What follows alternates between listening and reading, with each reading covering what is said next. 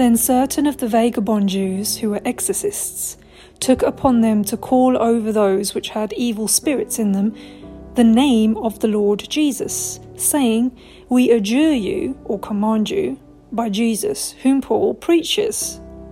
And there were 7 sons of one Sceva, a Jew and chief of the priests, which did so. And the evil spirits answered them and said, Jesus I know, and Paul I know, but who are you?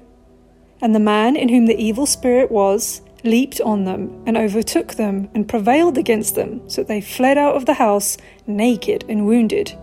And this was known to all the Jews and Greeks also dwelling at Ephesus, and fear fell on them all, and the name of the Lord Jesus was magnified. Not everyone that says to me, Lord, Lord, shall enter into the kingdom of heaven, but he that does the will of my Father which is in heaven. Many will say to me in that day, Lord, Lord, have we not prophesied in your name?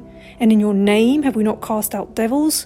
And in your name did many amazing and wonderful works? And then will I profess unto them, I never knew you. Depart from me, ye that work iniquity, or ye that work lawlessness. Therefore, whosoever hears these sayings of mine and does them, I will like him unto a wise man which built his house upon a rock. And the rain descended, and the floods came, and the winds blew, and beat upon that house, and it fell not, for it was founded upon a rock. Meaning that there still will be challenges and tribulations. That's what this entire life is. But if you are built upon the foundational rock of Jesus, then you shall prevail. However, everyone that hears these sayings of mine and does them not shall be likened unto a foolish man, which built his house upon sand. And again the rain descends, and the floods came, and the winds blew and beat upon that house, and it fell, and great was the fall of it. So either way, life is difficult and there are challenges, but there is an end that's either going to be everlasting life or everlasting damnation. And Jesus has told us that in this world we will have tribulation and persecution, but in him we have peace. And that's why he says, enter in at the straight gate. That means it is narrow, it is one way, and only one person at a time can go through it. It's going to be you and Jesus. For wide is the gate, and broad is the way that leads to destruction, and many there be which go there. This is the left-handed path. This is to be lukewarm and to be cold. There is no such thing as a grey area, or there is no such thing as being undecided. You're either all in, and you're either fully on fire for God, and you're fully dedicated and given your life to Jesus, or you've given your life away to the devil. You're either a slave to sin, or you're a servant of righteousness. Because straight is the gate, and narrow is the way which leads unto life, and few be there that find it. Beware of the false prophets which come to you in sheep's clothing, because they come to you whispering and telling you wonderful things, like you are so wonderful and everything's going to be amazing for you, and there's nothing you can do wrong in the eyes of God. But inwardly they are ravening wolves. Ye shall know them by their fruits. What are fruits for human beings? It's your deeds. It's your works, in other words. Do men gather grapes of thorns or figs of thistles? In other words, do you go to an apple tree and expect to get an orange? No, you do not. Meaning that it's just as obvious in human form to see by someone's deeds whether or not their faith is real, or whether or not they truly are a disciple of God, whether they have the fear of the Lord within them, and whether they truly love the Lord, or whether they're just all talk. Even so, every good tree brings forth good fruit, but a corrupt tree brings forth evil fruit. A good tree cannot bring forth evil fruit, neither can a corrupt tree bring forth good fruit.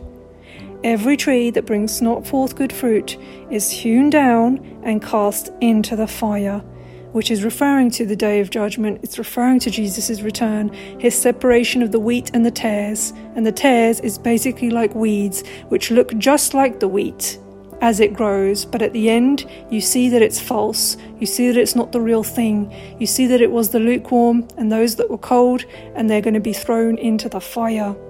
That's why he says, wherefore by their fruits you shall know them.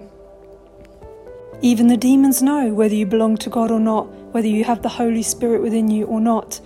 God never commanded us to worship idols. In fact, he told us to not make idols or images, neither of himself nor of any other god, false god. He tells us, the hour comes and now is when the true worshippers shall worship the Father in spirit and in truth, for the Father seeketh such to worship him. God is a spirit, and they that worship him must worship him in spirit and in truth. He's never given us an image to worship, and there's a reason for that. Because idol worship has nothing to do with love. It has everything to do with what do you get out of it. People worship idols because they get something from the idol. You worship God by loving him, not because you're going to get something from him, but because you love him and you want to show him you love him. That's why the greatest commandment is to love the Lord your God with all your heart, all your mind, and all your soul. And what is it to love him, as John tells us?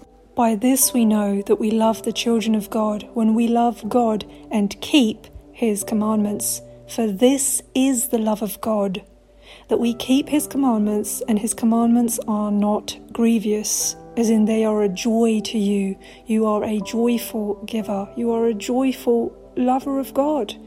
For whosoever is born of God overcomes the world, and this is the victory that overcomes the world, even our faith.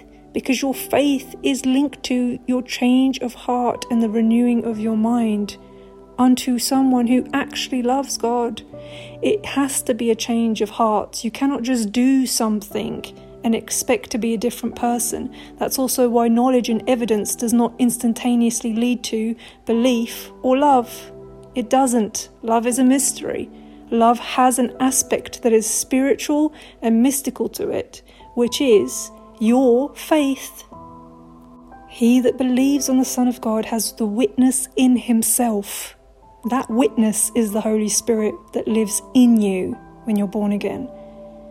He that believes not God hath made him a liar, because he believes not the record, the witness, the testament that God gave of his Son. And this is the record, that God hath given to us eternal life, and this life is in his Son. Jesus Christ is not an idol. He has been given all authority and all power by the Father. He is the Good Shepherd, and his sheep hear his voice.